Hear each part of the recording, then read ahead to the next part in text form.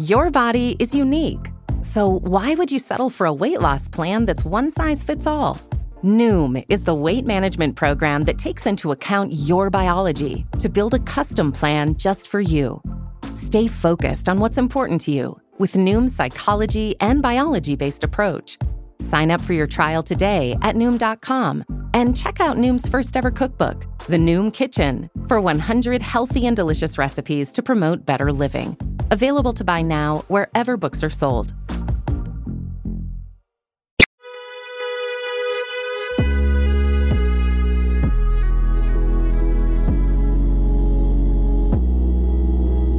Hello and welcome to the Longform Podcast. I'm Evan Ratliff, one of the co-hosts. We are off for the holidays, and so we wanted to highlight an episode from earlier in 2023. In this case, it's my interview with Roxanna Asgarian, a reporter based in Texas who had a great book out this year called We Were Once a Family. It's a real feat of both reporting and of sensitivity and empathy towards some very difficult subjects. And I thought we had a great conversation, so we thought we'd bring it back. Just to set it up a little bit, if you haven't read the book, to help you follow the conversation, in 2018, there was a truly horrific accident in Oregon in which an SUV with a couple and their 6 children drove off a cliff. The parents were white, the children were black, and had been adopted. The police concluded that the car was probably driven intentionally off the road, and there were allegations that the adoptive parents had abused the children. This was a very big national story, but nobody had really looked into why the children had ended up in adoption in the first place. And Roxanna did that, uncovered an entirely different and shocking story, which she writes about very beautifully and sensitively. And I wanted to find out how exactly she did that. So here's our conversation, myself and Roxanna Asgarian from back in March.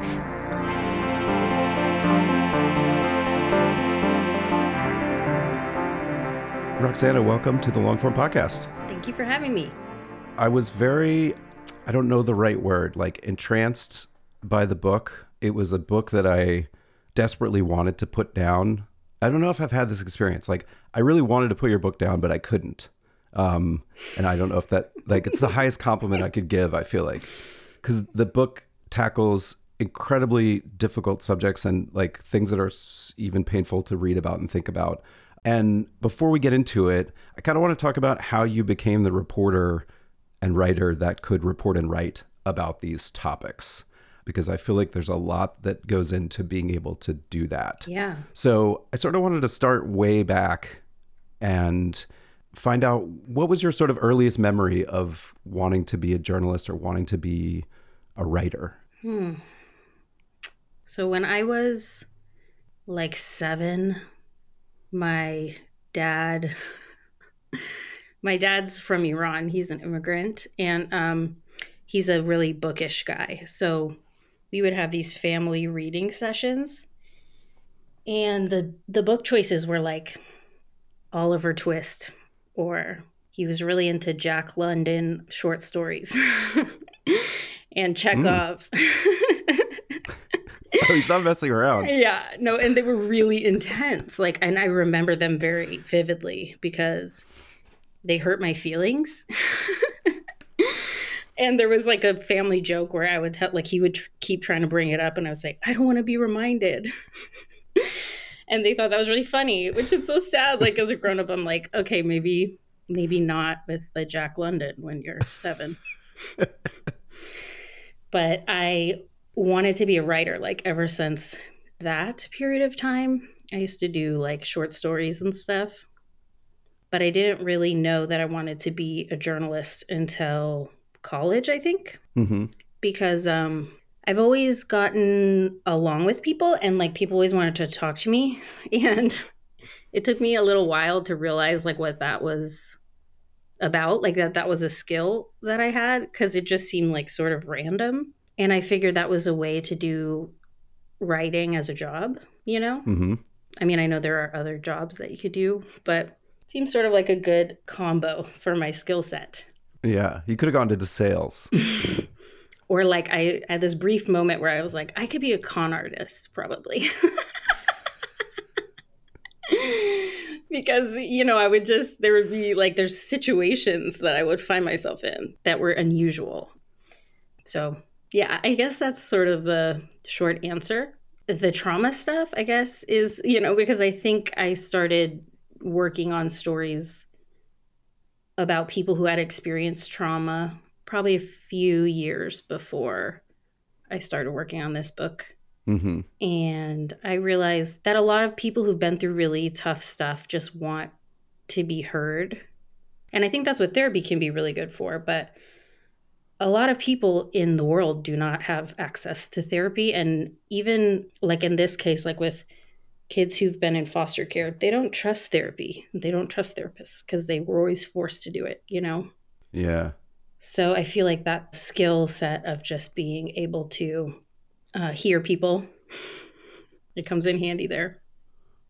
And you took a path from, college and then journalism school, if I'm not mistaken, Yes. here in New York. And did you feel like you were taught skills related to that? Like, were you taught how to sit with someone who's experienced trauma? Were you taught how to conduct that kind of interview, or did that only come from starting to do those stories?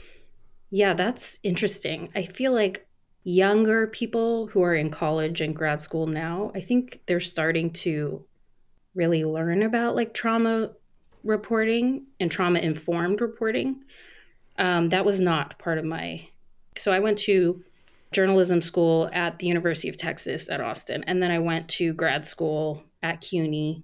They like to call it CUNY Newmark now. So, I feel like I got like a traditional journalism education. After grad school, I did some breaking news reporting at the Daily News. And that was sort of my like crash course on trauma reporting. I mean, led by myself because no one else was, a lot of the people who would do breaking news reporting are like these grizzled old guys who are very jaded and have seen like the craziest stuff, And I remember, I'm pretty sensitive, so I would be in these situations and I'd be thinking about like, what's my approach here? What do I feel comfortable with? And then like, what is me feeling nervous? Because that's part of it, right? Like when you walk up to someone and say like, can you tell me this terrible thing just happened to you? There's a piece of it where like normal human behavior is not to do that. So you have to push past that, But then there's like, I saw some approaches that felt really bad, mean, not helpful, traumatizing. So it was sort of a process of me understanding like what's the right boundary in that situation, In the early days, did you have bad experiences? Like, when you do that type of reporting, you inevitably encounter people who don't want to talk or who are even angry that they're being asked these questions in these moments. Did you have many of those experiences? Yeah, I had some. And I think that that's actually really important. Like, I'm glad I have that experience. And every once in a while, I'll have someone just freak out at me still. And it's kind of like it keeps you honest in a way because, they don't owe you anything. Like people don't owe you anything as a journalist. And it happened in the book too. Like there were people that I really wanted to include because their perspective was really valuable and they just weren't ready or willing to talk, or they talked off the record, but they wouldn't talk on the record. That happened. Mm-hmm. And I did upset people. That's part of the job, but it's also like the way that you go about it can really, everyone reacts to trauma differently. And some people really do want to talk about it. And I think the families in this book really wanted to talk about it. And it felt like no one was even paying attention to them. Yeah, I want to get into that. First, I want you to, can you paint a little bit of a picture of what sent you back to Texas to kind of start your career? Or you had done a little bit of reporting in New York, but to kind of like center your career in Texas. Well, the short answer is my husband got a job in Houston. The long answer is like I really love Texas. And so I was kind of trying to find a way to get back. We moved to Houston, which is an amazing city. Big city, diverse in the way that New York is like diverse, but very different vibe, very different pace, Yeah, and New York is, my husband's also a journalist, so it's hard for two journalists to make a living. And we were both starting out, so we were both like kind of at the bottom of the ladder. So it was a lot easier to do that in Houston. I mean, easier in some ways financially, but then there's also, Houston is a pretty small media climate, there's a few places. And between the two of us, we went through all of them. So that's what led me to freelancing, because I was just like, I want to do this kind of work. Like, I started doing long form stories and I was like, I wasn't able to kind of grow anymore. I was at a city magazine in Houston and I was like, I need to be able to like hear a no and go to somewhere else until I get a yes. I felt like I was being held back a little bit.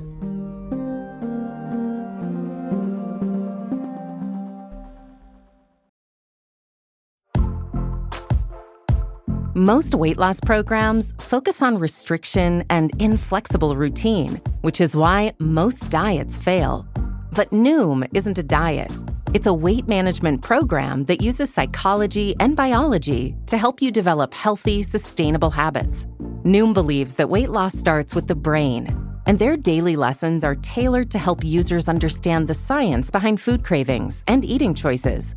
Whether you want to lose weight, increase physical activity, meet a health goal, or simply change the way you think about food, Noom can help you build healthy habits while still enjoying your favorite foods.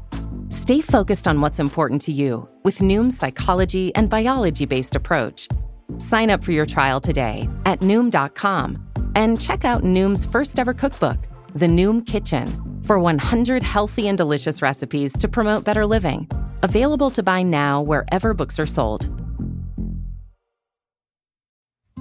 Support for this show comes from Sylvan Learning.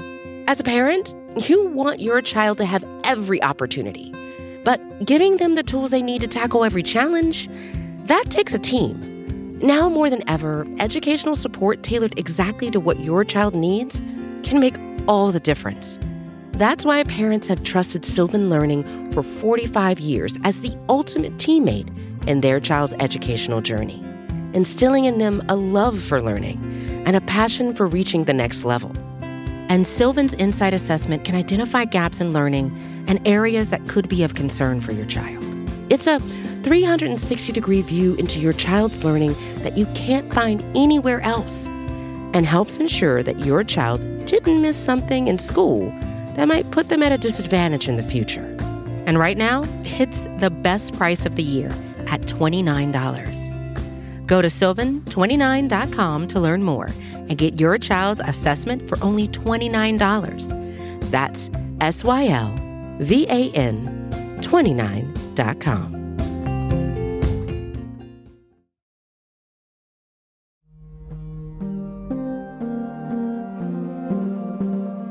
And so describe this call that you got. So this comes up in the beginning of the book. So you get a call about this accident, which at the time was, I guess, perceived to be an accident, or at least possibly an accident. Yeah. But could you just explain the very basics of the story and where you were when you got this call?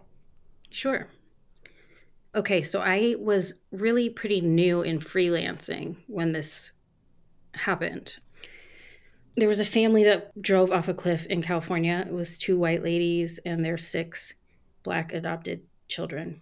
So I had heard when that happened, partly because I have a friend, Shane Dixon Kavanaugh. He lives in Portland and he writes for the newspaper there.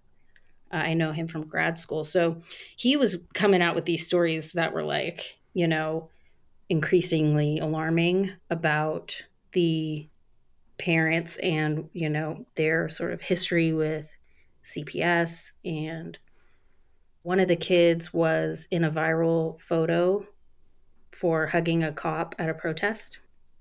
And so everyone was like, oh, we kind of know them because the family was big and mixed and out there, and he would hold this free hug sign, Devontae would. So they were pretty well known. And so, yeah, I had sort of seen it as like a reader and was just like, oh my gosh, but then I had seen in one of those stories that at least some of the kids came from Harris County, which is where I live. And at that point, I was like, because I had done a couple stories on the child welfare system in Texas. And I was like, well, like a lot of my wheels started turning about that. So then Shane just called me on the phone and he said they got a document that made clear who the birth family was because Texas wasn't sharing any of that information. That was a part of it. It's like no one knew where the kids came from for a while. Mm-hmm. So they had gotten a tip from, because the lawyer for the family had seen a news story and had put 2 and 2 together and figured it out. So yeah, that's right when I got involved. Shane called and asked me if I could go meet with the birth family and like do a quick breaking news story. And that's sort of this first moment in the book where it really hit me about the type of reporting you were about to be doing, because, there are these people involved. There's the lawyer, and then the lawyer actually represents the aunt of the kids who had tried to get custody of them. And you basically just show up, it seems like, to try and interview the aunt. Yeah. And I want to know, when you find that address and you drive out there, like, how do you steel yourself for that moment? I mean, this is not very long after she has found out that these kids have been killed. Yeah, it was like a day or two after she had heard. So I just kind of tapped back into the daily news mode because I did a lot of stuff like that with the daily news. But the difference is, and I was actually kind of assuming there was going to be like a scrum of reporters, because that's what often breaking news is like. It's you and it's every other big outlet in the area, and you guys kind of work together as like a little competitive, but you also kind of cooperate. And so I was kind of assuming that might be the case. And it was not the case. It was just me. She wasn't home right away. So I kind of sat there for a little while, and she passed away in a housing project. And this was true for a lot of the birth family. Everyone was sort of like, what is this lady doing here? But, my thing, the sort of ethos that I developed doing breaking news was like, you ask. And if they say no, then you respect their no, And with Priscilla, I waited for her to come home. And when she came home, she immediately said she didn't want to talk, but you could tell she was sort of like physically, like grief was very overwhelming her in that moment. And, I just said, like, I'm just trying to get a sense of who these kids were. And she invited me into her house.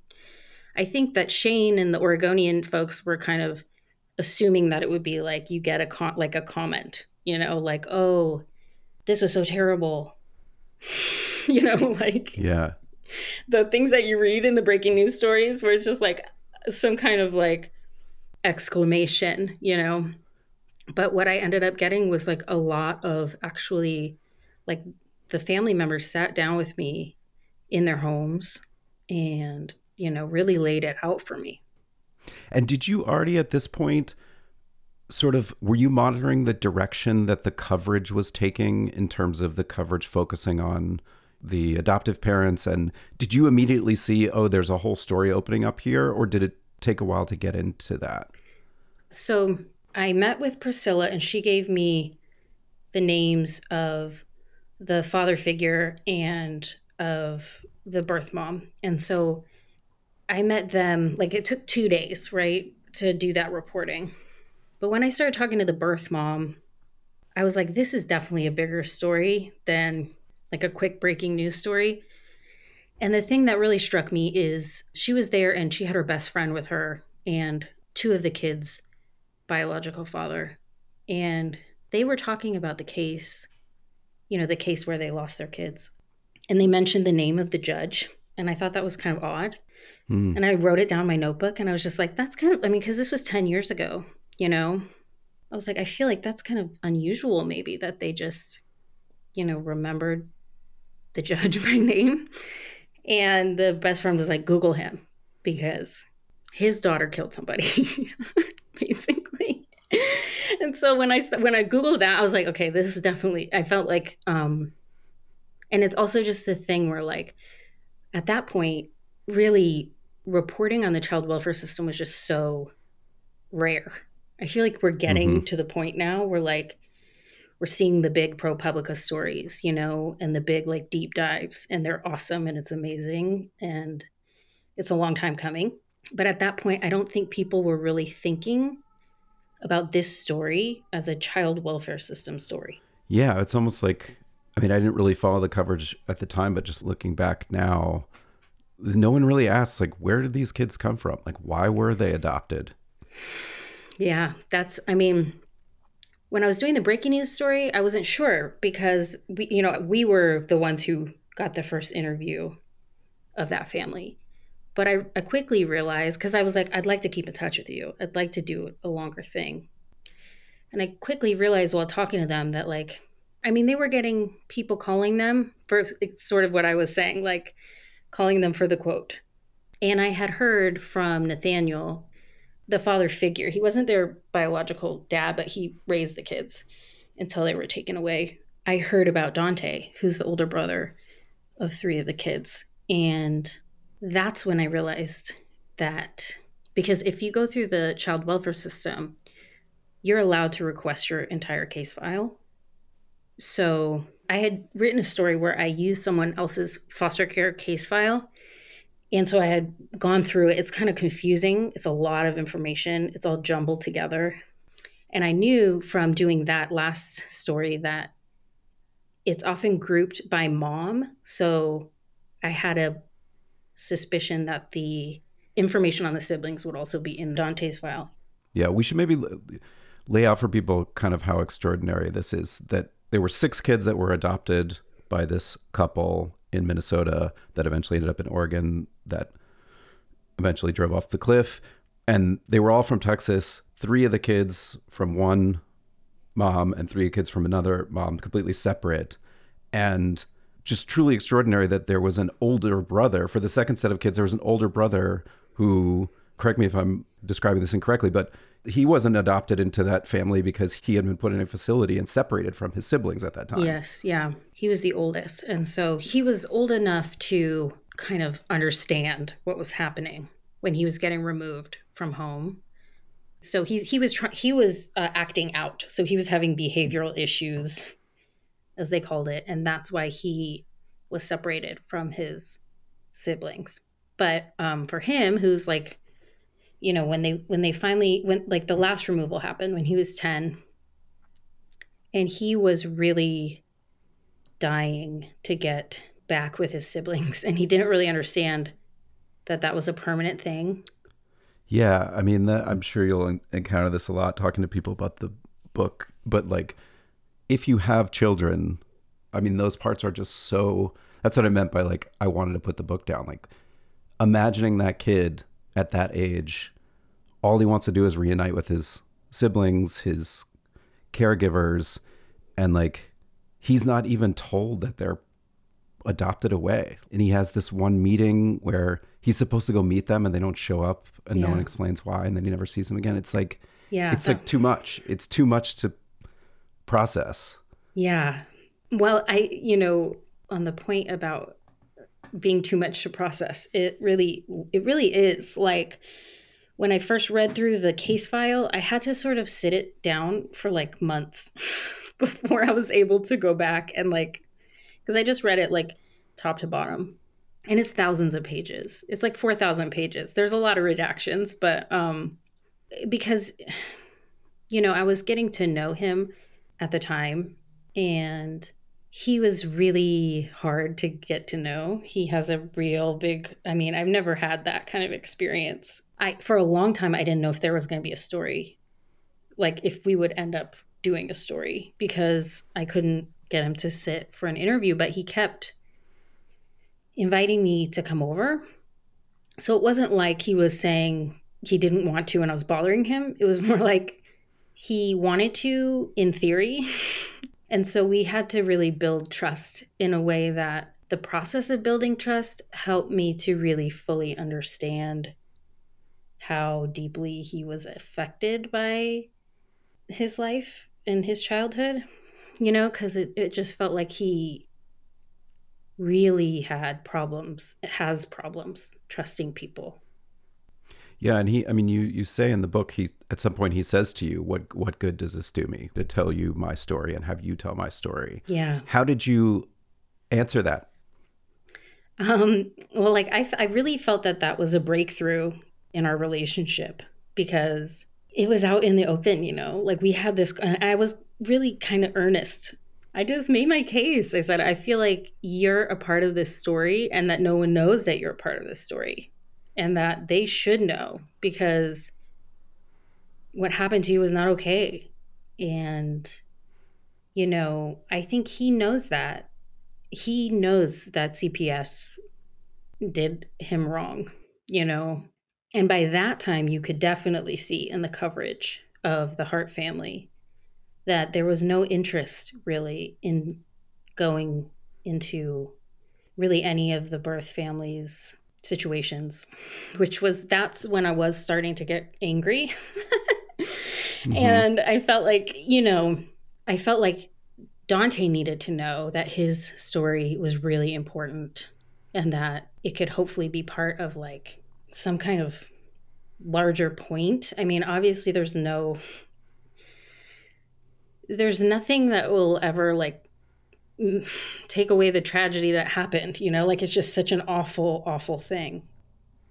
But like some accountability or some people just at least feeling bad about their behavior or their decisions, like the fact that it felt like that wasn't going to happen just felt like it was not okay for me. Yeah, and I mean, I feel like that's in some ways a line that people often ask, what's in it for me? And they say, well, you get to tell your story and like your story will be out there, your side of the story will be represented. But I feel like this is a case where you actually did find that, I mean, his story was multiplied over all of these other people and through this particular court. And there was this larger story that this represented, like kids being taken away without much thought, rather than trying to help the parents keep the kids and being put into the system and churned out. Were you surprised at the extent to which, when you came to, you know, encountered the judge and the court and the kind of corruption that was happening there, that all that was there too? Yes. I mean, I think it almost sounds, someone who was an early reader of it was like, I actually had to stop and Google all this stuff because I was like, is this real? Yeah. Like, how could this be happening out in the open? Yeah. And it's funny because there was one reviewer at Texas Observer, and she was like, oh yeah, everyone at Texas knows Pat Shelton because he was in the news. That's the judge. Yeah, the judge. And I didn't know anything about him until the best friend of the birth mom was like, hey, Pat Shelton was the judge. And I was like, huh, that's weird. I just like Googled him and I was like, oh my gosh, like it's just like open racism. And that was like corroborated by several because, you know, part of the issue with the courts is that there's very few attorneys who specialize in this kind of law.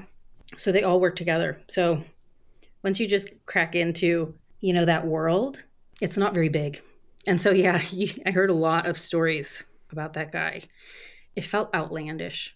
But I think with Dante, I felt like this story in a lot of ways was like really able to encapsulate so many of the ways that the child welfare system is fucked up. Mm-hmm. And I think that's because of it like being multi-state, right? Because it's a patchwork system, right? So you could say, oh, Texas must be crazy, you know, which people do say that anyway, but it's not just Texas, right? It's Minnesota, it's Oregon. And I think with Dante's story, it's like, because he spent so much time in the foster care system, I think he has this experience that long-term foster youth have that's so crucial to understanding the depth of the harms that the system perpetrates against kids. Because those kids, those like quote unquote bad kids, it might sound like, oh, he went to a treatment center. It's like he went to an institution that was staffed by people who were making $10 an hour, where he got his shoulder dislocated by a staff member. And I asked him about that, and he was like, Oh, well, actually, I liked that woman. Like, she was my favorite because she cared about me and she would buy me sneakers, you know? Yeah.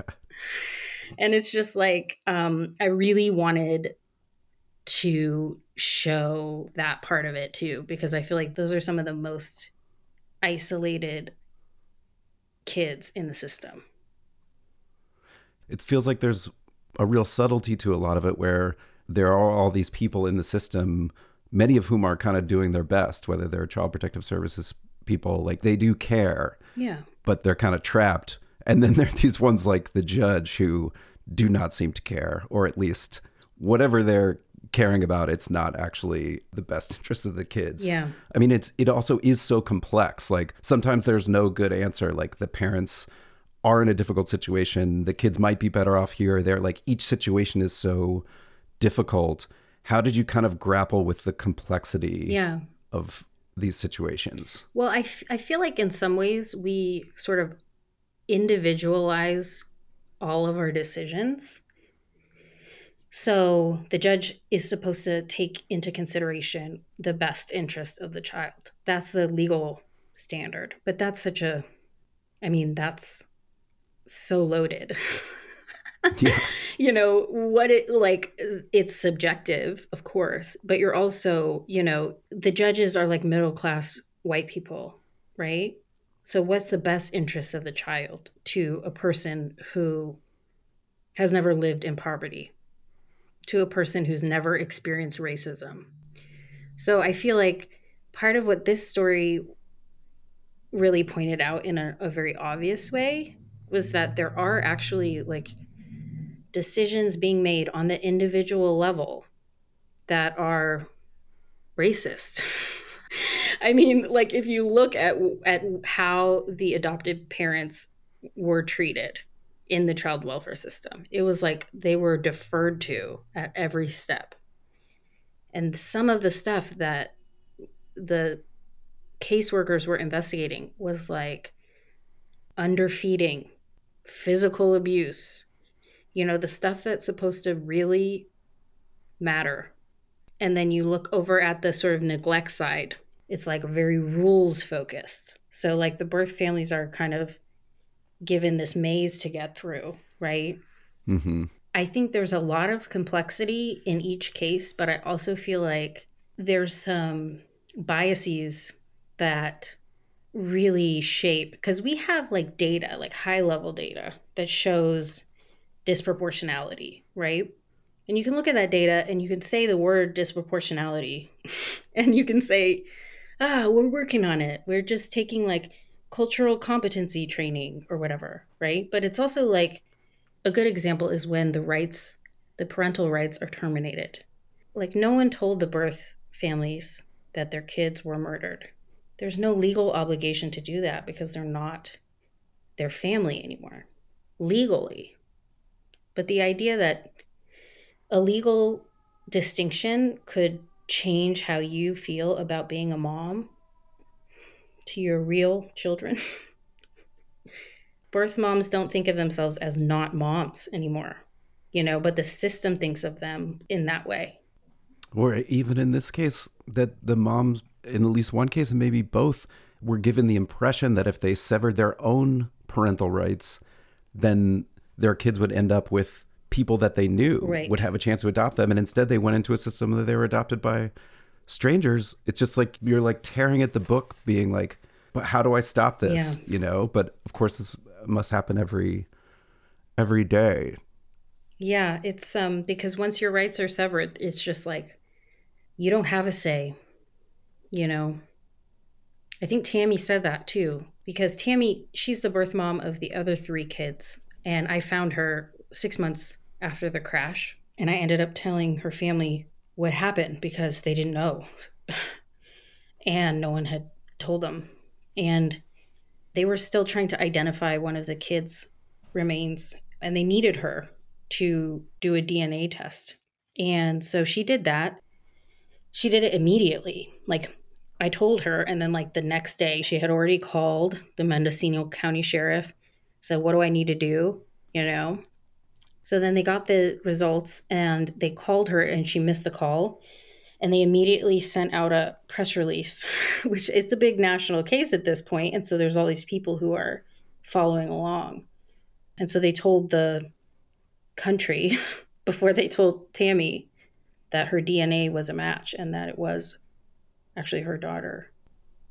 Yeah, it's real kind of casual cruelty that comes up a lot in the book. She's a good example, I think, of something else I wanted to ask you about, which is you talk about this in like the preface to the book, that you became involved in the story in ways that a reporter might not always. And this was, I don't know if this was the first spot in the book, but this is one that I remember where you told her, but then you sort of realized that she was not ready for this to be public information. So you had a scoop and you kind of sat on the scoop. Explain a little bit what you saw and like why you decided to do that. Yeah. When I first talked to Tammy, she was suicidal, like when she had heard. And she struggles with mental illness already. You know, that's part of her history. But, you know, I didn't know any of this because I didn't know her yet. But it was like, it just seemed very obvious that that's, that there was a mental health crisis happening. So I actually waited. So look, I guess I talked to her in October for the first time. We ran a story in late February. So that's a good long while. And I had told her, like, look, I'm going to wait. And well, first of all, a group had reached out to me when I reported on the first birth mother that I found that provides therapy. So basically I just paused everything and like hooked her up with these people to get a therapist where she was locally. Cause I mean, I can't imagine how I would take that news. Not well, I'm sure, and she was already struggling with so much in her life. Yeah, it's weird because it was like, I know what the journalists, like this happened to me a lot in the book where I was like, I know what the sort of straightforward journalism ethics professor would say, and it just didn't feel like it applied to the situation. And I definitely seeing people be so dehumanized and like just the lack of dignity that they were shown, I didn't want to be a part of that. So, I told her, like, let me know if anyone reaches out to you, basically, and I'll let you know if I think it's going to happen anyway, because there were some public records in her case. So I was like, if a reporter were to get to that point where they got public records, they might go with a story without talking to her, Yeah. So I just told her, like, there's this, because I found her in law enforcement records that they had released to the public, which is funny because the law enforcement didn't look very closely at those or something. I don't know. It was very odd. I really didn't think I was going to. Yeah. I mean, I was not thinking I was going to be the person to like tell this family what happened. I really didn't think until the moment where I realized that they didn't know. That wasn't like, it had been 6 months. Well, and there's kind of like two kinds of ways, at least that are categorized in the book, of how you end up kind of involved with people. One is like you're spending so much time with them and they're experiencing grief and trauma and you're trying to navigate around that and be sensitive to that, like you were with Tammy. And then there's this other situation, which is more with the adoptive parents, where they kind of start using you as a go-between and you're trying to help the adoptive parents. Can you describe that situation? And again, like, how did you decide to navigate that? Because I imagine there was a moment where you could have said, like, you know what, I'm not getting involved here. Yeah. You could talk to me or not, but I'm not the conduit for this situation. Yeah. So in the very first conversations that I had with both birth mothers, they had made it clear that they want the remains of their kids. Like, where are they now? Like, can we have them back? And Tammy specifically had asked me, like, if you do talk to Jen and Sarah's parents, can you ask about that? Can you let me know? Because Tammy had heard from the Mendocino sheriff that the next of kin was the parents of Jen and Sarah, because, again, the birth families don't have any legal rights. So I told her I would reach out. And I did reach out to both families. And Jennifer's dad got back to me, and he did not have actually the remains in his possession besides his own daughter. But he expressed a desire for them to have some of the remains. And it was like a really weird situation because Jen and Sarah had been estranged from their parents for a long while, like this, basically since they got married, I think. And so it wasn't like a typical in-law situation where the parents of the women knew each other, really. So there was a lot of like weird animosity between the two families. There was blame. Their grief was really tinged by I don't know, like imagine being a parent whose kid does something so terrible. It's like a different type of grief. And so it was a feat of coordination is the issue. And I felt like if the birth families were going to get the remains, no one else really was in the position to make it happen because none of these people were talking to each other directly. Mm-hmm. And so, yeah, that was it was about a year, to be honest, between when we first started talking about it and when I actually went up to South Dakota and got a portion of the remains of the kids. And I ended up doing it because Doug, who's Jen's dad, he just like flat out asked me, like, can you please be the person who makes this happen? And, I knew that I could. And I also knew that if I didn't, it just wouldn't happen. And it just felt like it's like one concrete thing that I could do, because it can feel really extractive as a journalist to be with people, with your sources for so long. It's like a one-sided intimacy where all of the worst things that ever happened to them. And then you get to write the story. Like, it's a huge leap of faith, it's really vulnerable for them. And I felt like I owe the story something besides their feelings, if that makes sense. Mm-hmm. Like, I couldn't guarantee that they're going to like it. I don't know if they're going to like it, how they're portrayed, But I know that I could do this thing that's like a real concrete gift to them, that I don't think they could have achieved otherwise. And so, yeah, it was like a moment where it was like, I know what the journalism ethics might be, and then I know what like being a good person is to myself, and I just didn't want to I wouldn't have felt right to tell him outright, no, I don't feel comfortable doing it, even though it was like extremely painful for me. And I also had the kids with me for like a month and a half because it was right before Christmas when I went to do it, and I needed to get it to the families in person. Mm. So yeah, it was really, really, I'm writing a story about the kids. So it was like really intense to have some of their ashes with me for that period of time. Yeah, I can't imagine. And how do you like manage your own mental health during those times? In that situation? I sort of feel like that was the hardest part of the entire project, because I feel like there were so many pieces of this that were so traumatic that they kind of like shorted out my nervous system. And I'm a person who, like, I've experienced childhood trauma, which I think is a big reason why I was drawn to this story and why the people involved felt comfortable with me. I didn't really disclose that in any detailed way or anything, but I sort of get how it feels to be little and have something terrible happen to you and to feel like maybe you're on your own with it, which I think was a kind of a through line in this across like everybody's life. So that being said, I think it was like a positive thing for the story that I had that experience, but it was extremely difficult on a personal level because it was just, I have PTSD. So a lot of the work in the story was emotional work to process the material so that I could even see it clearly. rather than just being like totally overwhelmed by the enormity of the pain. And is that something you do? You don't have to go into it if you don't want to, but do with a therapist or do on your own, or? Yeah. So I started doing trauma therapy.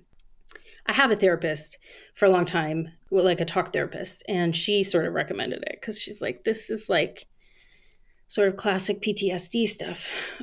And so I started doing this thing. It was during the pandemic. So it's like similar to EMDR, but it's something that's easier to do remotely. And it's called brain spotting. And so I got this woman, and I actually, I still see her, like, we do it just every once in a while when things are really intense.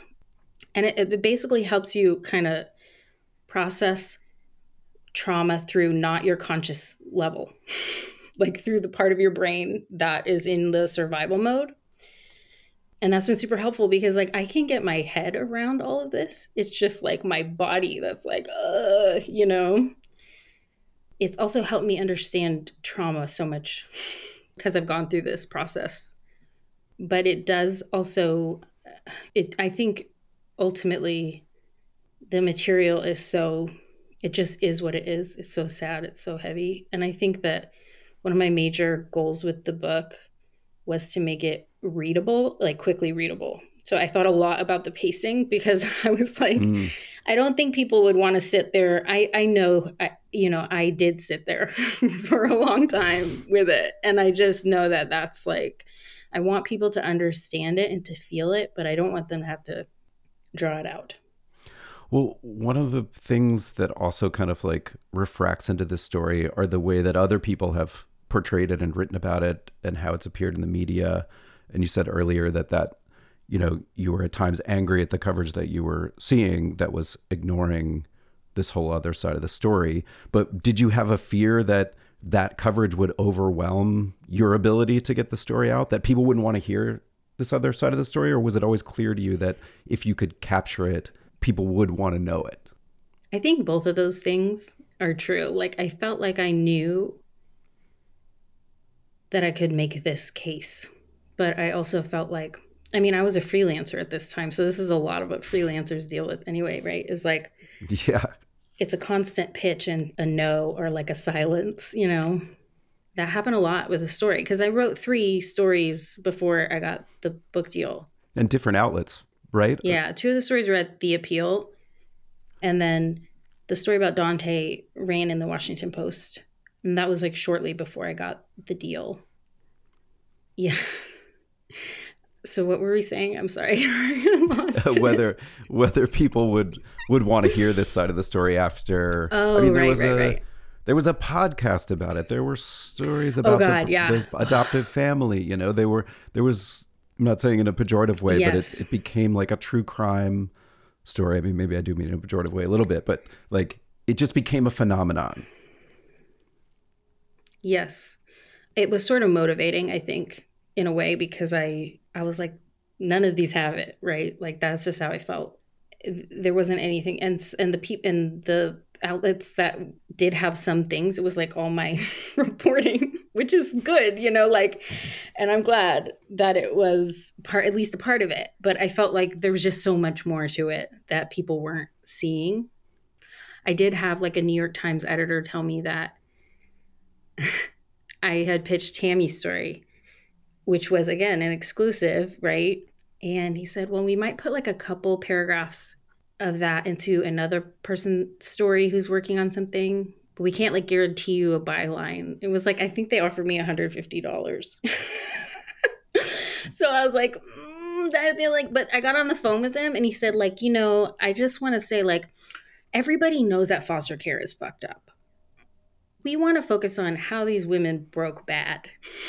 And this is like a quote because it definitely seared into my mind. But it was like, okay, so that's a no. It's like a clear no for me, right? And also a lot of that stuff helped me sort of shape my argument, if that makes sense. Mm-hmm. Like shape what I was trying to say, because I felt, you know, my ultimate goal with the book is that this changes the narrative on the story. So that was like the motivating impulse behind all this work.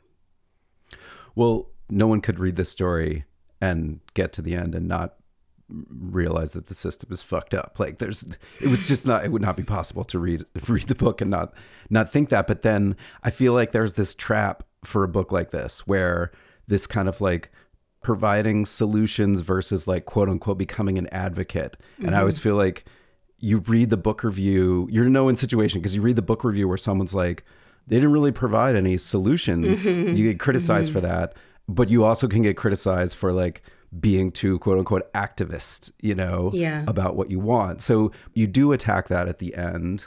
And what was your thinking going into that? Did it just come naturally out of everything you'd seen, what you wanted to say about what we should imagine could be different? My editor had said like we should have something at the end that sort of talks about some of the issues more directly, because part of my goal with the book itself is to really teach people a lot about the system without it feeling like I was teaching them, right? Like, so I was trying to make it really like, the chunks really tight and kind of keep it again with the pacing of the story and all that. So I didn't ever veer off too far from the narrative, And so it was a chance for me to like speak directly, which I basically saved that to the very end. I did a lot of reporting on the child welfare system outside of this book during that time with that in mind. Like what would I have to say, because it's like, I'm not a policymaker. I'm a journalist. I do think though that journalists can often be like, oh, I'm just like, I just write stuff down. But it's like, I do know a lot about this now because I've been learning all about it. So I do have something to say and I don't have opinions. And I also, my opinion is not so like, well, it's bad because a lot of people end up there on the child welfare system. Like it could be better, So I try to push the argument into maybe a little more uncomfortable territory of thinking about, what purpose the system serves and maybe how we could help kids without punishing their parents. And even could we start from scratch at some level or like fully redesign the system rather than tweak it? Yeah. And like how much we could do outside of the system completely that would actually directly help kids, which is money. Essentially, we have no safety net and this is our safety net. We just take kids away from their parents. What if I mentioned the child tax credit because there's like now a lot of good research around how much that helped, like directly reduced abuse and neglect. So now that the book's coming out, first I'm interested in like, how prepared are you to like relive the experience of this reporting and even this story? Yeah. I'm riding the waves. I feel like it's it is tough. I've had a break about 6 months between like when the book was really done and now that it's coming out. I felt like I legit needed to recover, like physically, emotionally, mentally recover.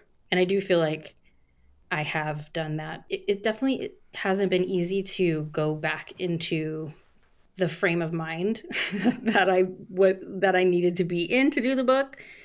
But I think this part's really important because this is the part where people can learn about it. This is the whole point, right? Like that people do learn about it. So, more therapy. I've been hitting up my therapist. And also, I think there's some kind of healing thing about going back into it after having 6 months away from it and not thinking about it. Because I do see it a little differently than when I was fully immersed. And do you feel like you have to prepare the family for it coming out? Like, okay, now there is going to be some level of attention on this again. Are you ready for this?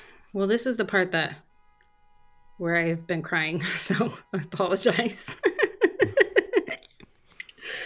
Well, Nathaniel passed away last Thanksgiving. So Nathaniel was the one that was like kind of my touchstone in the reporting. So he didn't get to read it, but his family did. Like he had a family, like a grown family before he had Dante and his siblings. So I was able to give them like a galley of the book. Dante is incarcerated again currently, so I haven't been able to really reach him. He's been like moving around. So I'm not sure how much of this is going to touch him, in terms of like, he's not really in the world currently, the outside world, I mean. Yeah. So, I think the families are I don't know how it's going to go for them. I never lost touch with them. I mean, sometimes they come in and out because things are happening in their lives. But,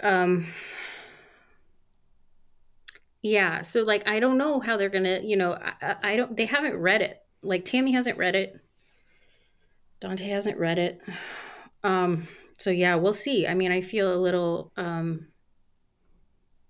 anxious to hear what they think of it. Mm-hmm.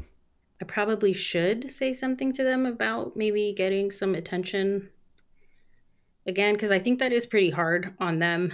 Like when the documentaries and stuff would come out, they would feel really blindsided because like people in their lives would bring it up and stuff, and they'd be like, they didn't know about it. So, I mean, they know the book is coming. It's just, I don't know if any of us really know how much that's going to affect us. Well, you also have a job reporting, yes, reporting other stuff too. Do you find that you now kind of take refuge in an ordinary story about an everyday non-traumatic experience, or that you're sort of driven more into this type of reporting? I think in the short term, it's been helpful to have a break. I needed like a trauma break. And I even told, so I work at the Texas Tribune and I do law and courts reporting, which is straight up any civil courts, Fifth Circuit. It's interesting. It's much more mental rather than emotional, which was a good change of pace for me. I will say I feel that I'm really good at the trauma stuff. Like, I understand it really well. I put a lot of work into getting good at it. And so I do see myself probably, I'm at the moment where I'm kind of like unsure what's my next step. So that's kind of exciting in a way.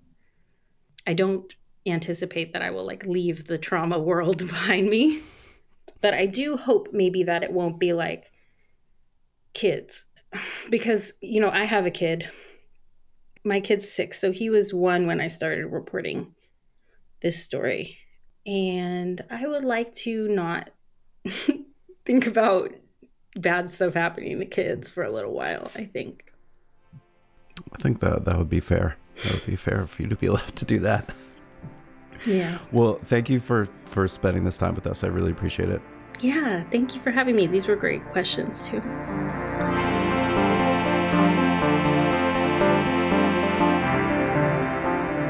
That's all for this week's show. Roxanna's book is called We Were Once a Family, a story of love, death, and child removal. Thanks to her for spending this time with us on the show. Our editor this week is Gabriela Saldivia. Susan Peterson handled our show notes. My co-hosts are Max Linsky and Aaron Lammer. I'm Evan Ratliff. Thanks for listening. We will see you next week.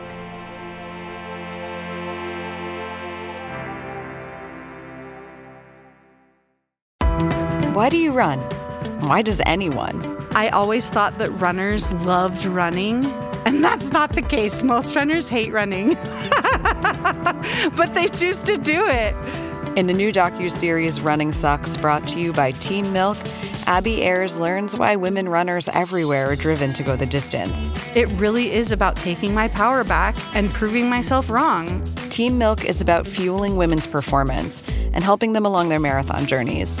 You can sign up now for the inaugural Every Woman's Marathon, taking place in Savannah, Georgia on November 16th, 2024. Learn more and register at everywomansmarathon.com.